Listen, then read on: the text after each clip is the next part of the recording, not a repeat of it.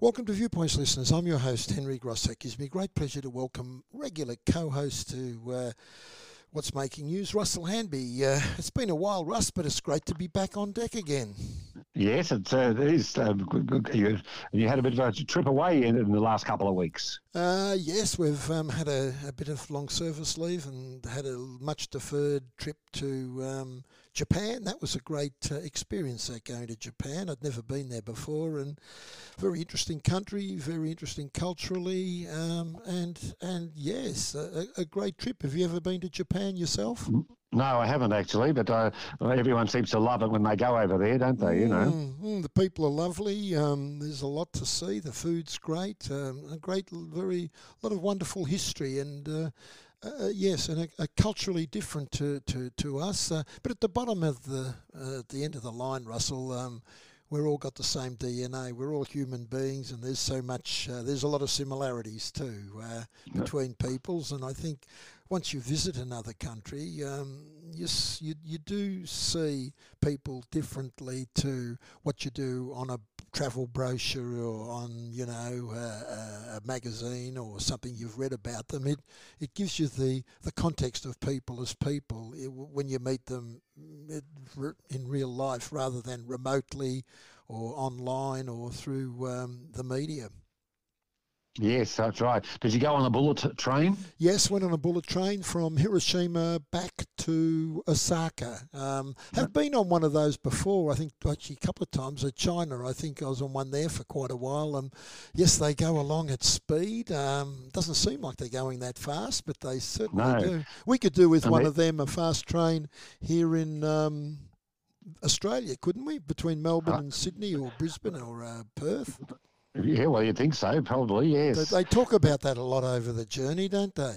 Yes, they do. Of course, they were going to have an increased speed on the Geelong line, but they've cancelled that now to try to save money for the budget, so we're sort of going backwards a little bit in that sense now. Yes, we've heard talk about the fast rail train for probably 20 years. It sort of crops up every now and then it disappears again.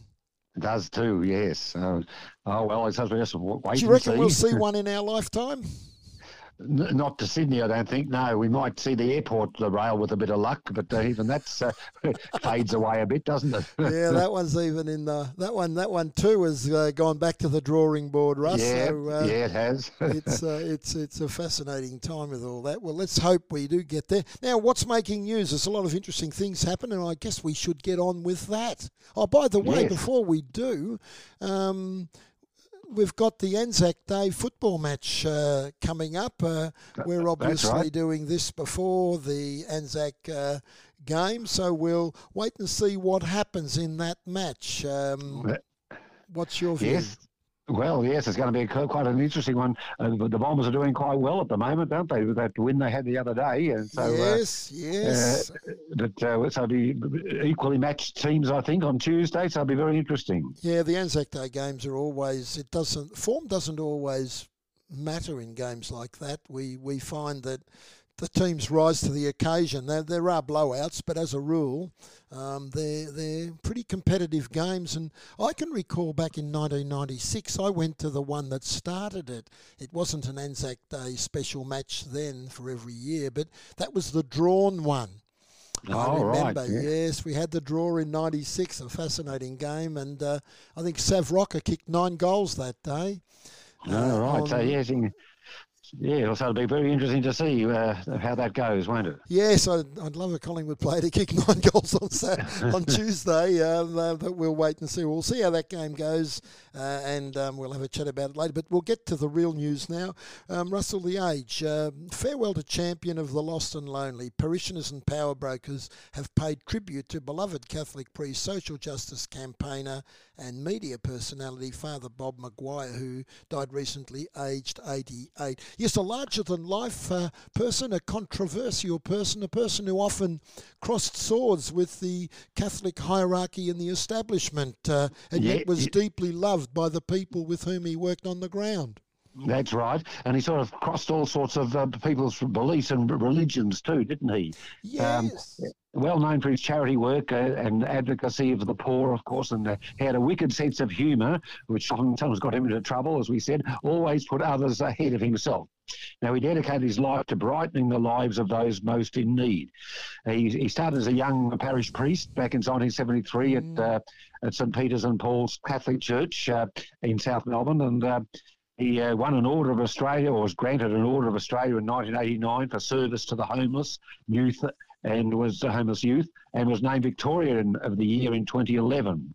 And in 2003, he launched the well-known Father Bob Maguire Foundation that provided food relief, and they're still going on with it today, of course, social inclusion and educational support services so that, as he says, no one is left behind. And as you said, his approach was destined to put him at odds with the Catholic Church because he helped all people, and and he even married gay couples, a ceremony, and divorced people.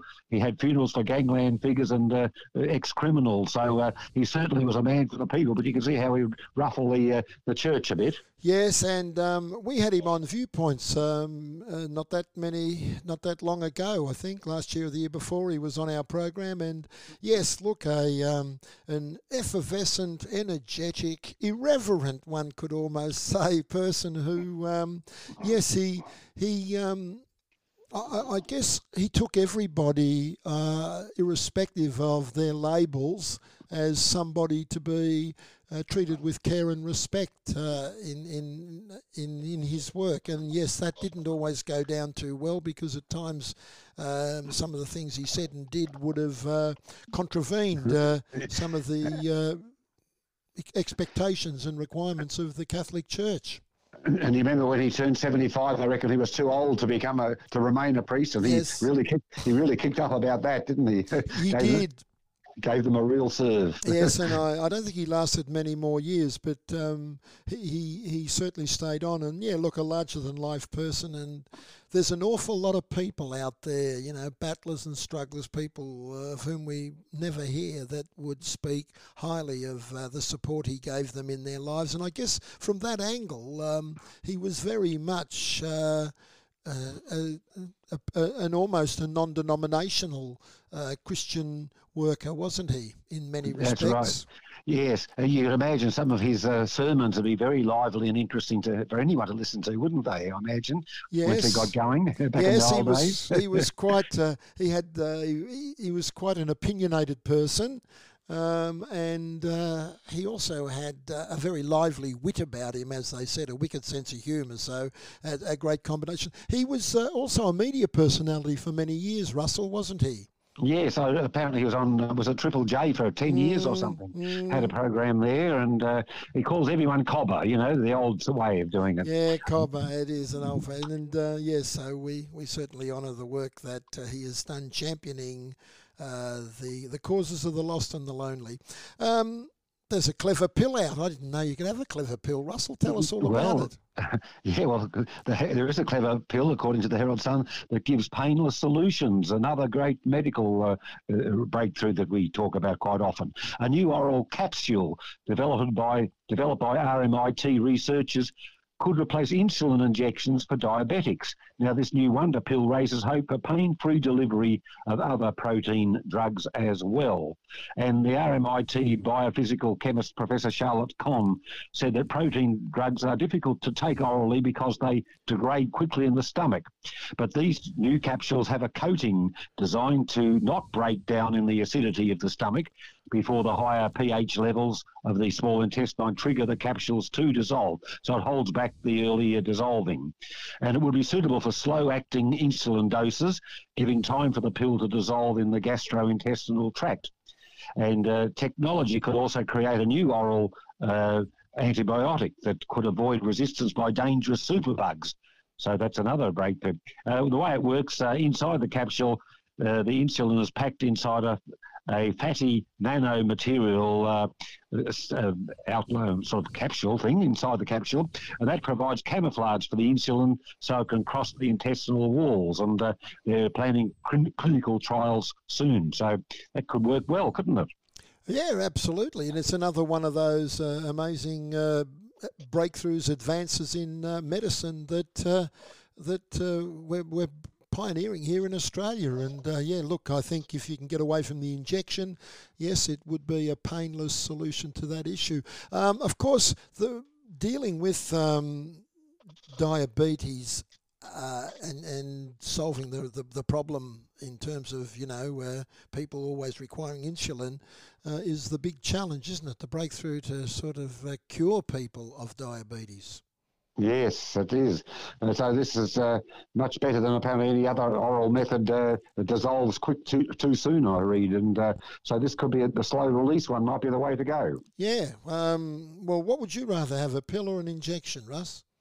Oh, I think a pill I'd have, as long as it was as effective or more so. And of course, that's the amazing part of it. They say it is. We need to take a short break. Can you hold the line, Russell? Yes, certainly.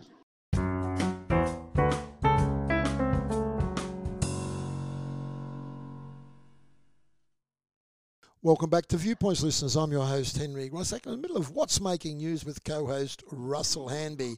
Welcome back, Russell. Thanks, Henry. Do you ever do much in the breaks?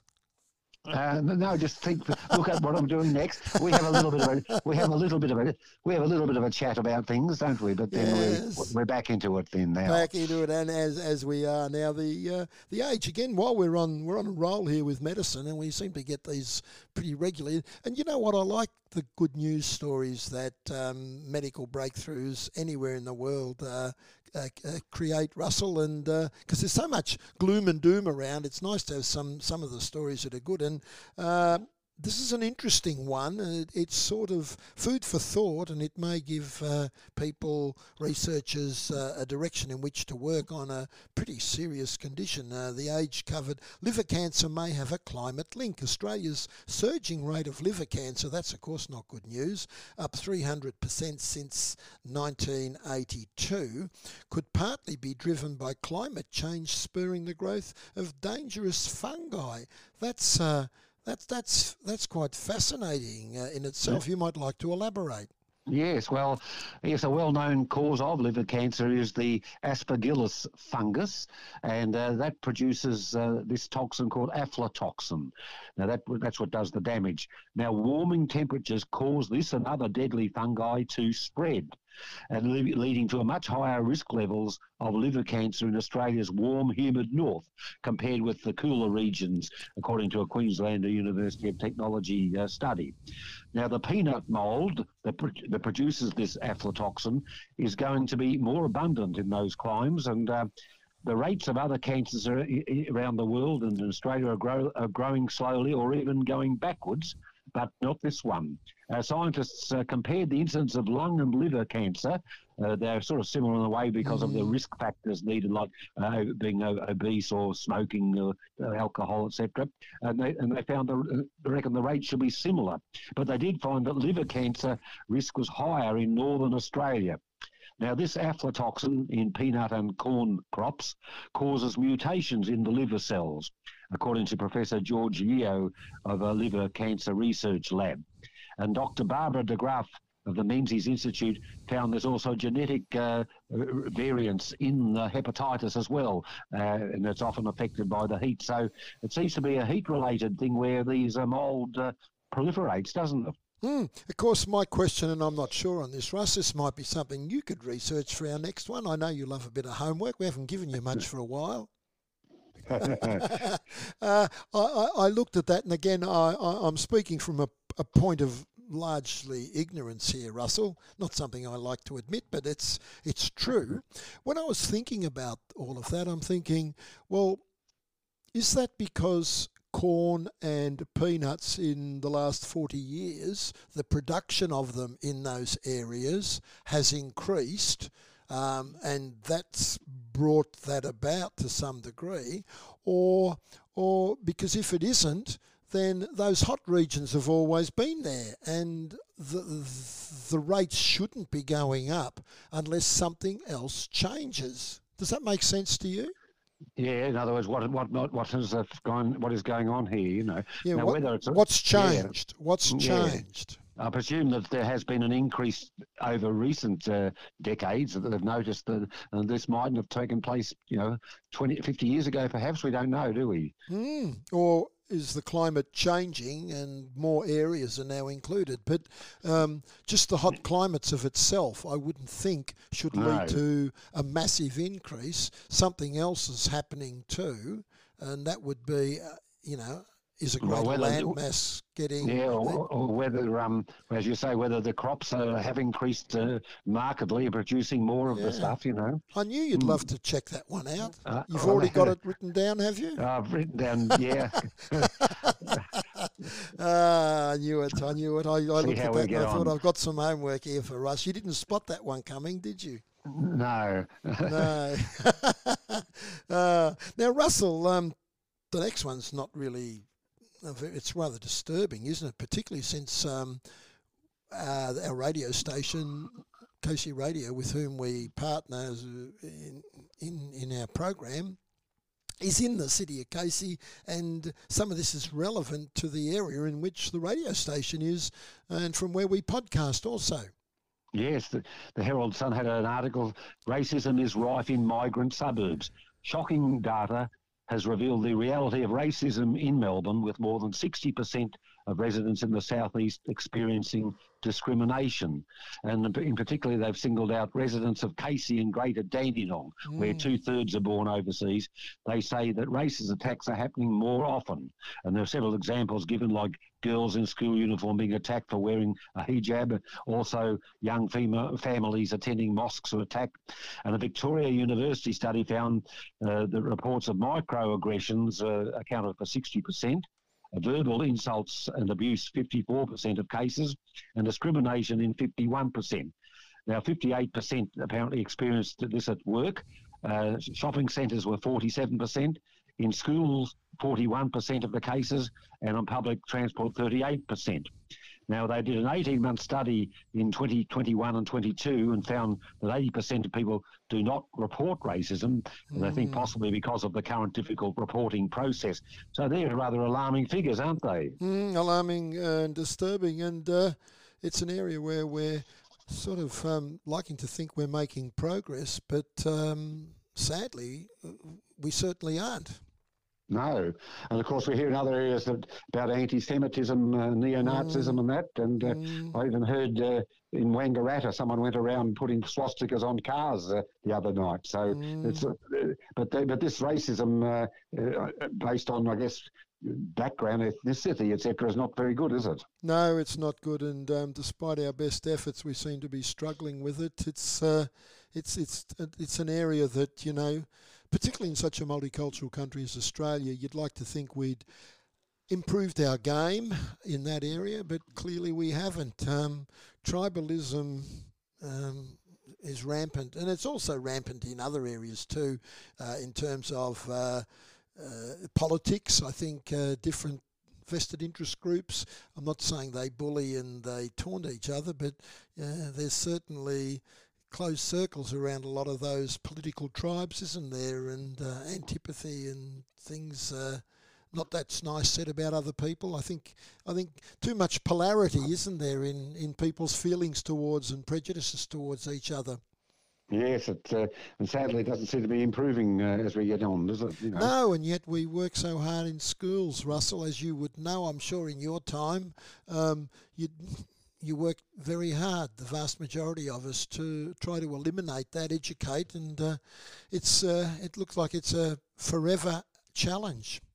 Yes, so how we solve it, at least in the short term, I'm not sure. I think, of course, we can't give up, can we, Russ? We've got to keep going because, as hard as it is, we've got to make progress. The odd spot's an interesting one for you, Russ. Thought you'd like this one. Yeah, I saw this on the news, footage of this. A curious toddler has earned the title of one of the tiniest White House intruders after squeezing through the metal fencing on the north side of the mansion. White House Secret Service officers walked across the North Lawn to retrieve the tot and reunite him with his parents on Pennsylvania Avenue. Officers questioned the parents before allowing them to continue on their way. I think he just got through the bars, from what I could see, the vertical bars, and he just went for a wander. Yes, of course, the first thing they'd be doing is checking up to see if there was something clandestine going on, and the second thing would be, I guess, the implication of, and it's so hard, I mean, toddlers get out of your sight. I mean, it's easy to say they shouldn't get here, they shouldn't get there, but anyone who's had children know that you turn your back on them for 30 seconds and they can be, they're so curious, they'll be anywhere. I think when they're toddlers, they wander off, and I think everyone's been many parents, or most would have been a case where might have been in the supermarket and or in a shopping centre, and you look around and you do that panic from... Yes, I don't think there'd be a parent around who hasn't had that moment somewhere. They're off. I don't think so either. So here's just that, because it's the White House in America, and it's sort of a bit of humour in the situation too, I think, yeah. Absolutely. Well, it all ended well anyway. Maybe one day that child might end up working in there. That would be a story in about 30 years' time, wouldn't it? Well, that's right. They could always hark back to this one. Yes, absolutely. You've obviously got the photos on file, just waiting. Absolutely. Well, that takes us out, Russ. Look, thank you so much for your time as always, and I look forward to your feedback on that homework in due course. Yes, I'll have to see how I get on. I'm sure you'll succeed. That was Russell. That was Russell Hanby and What's Making News. Listeners, take care.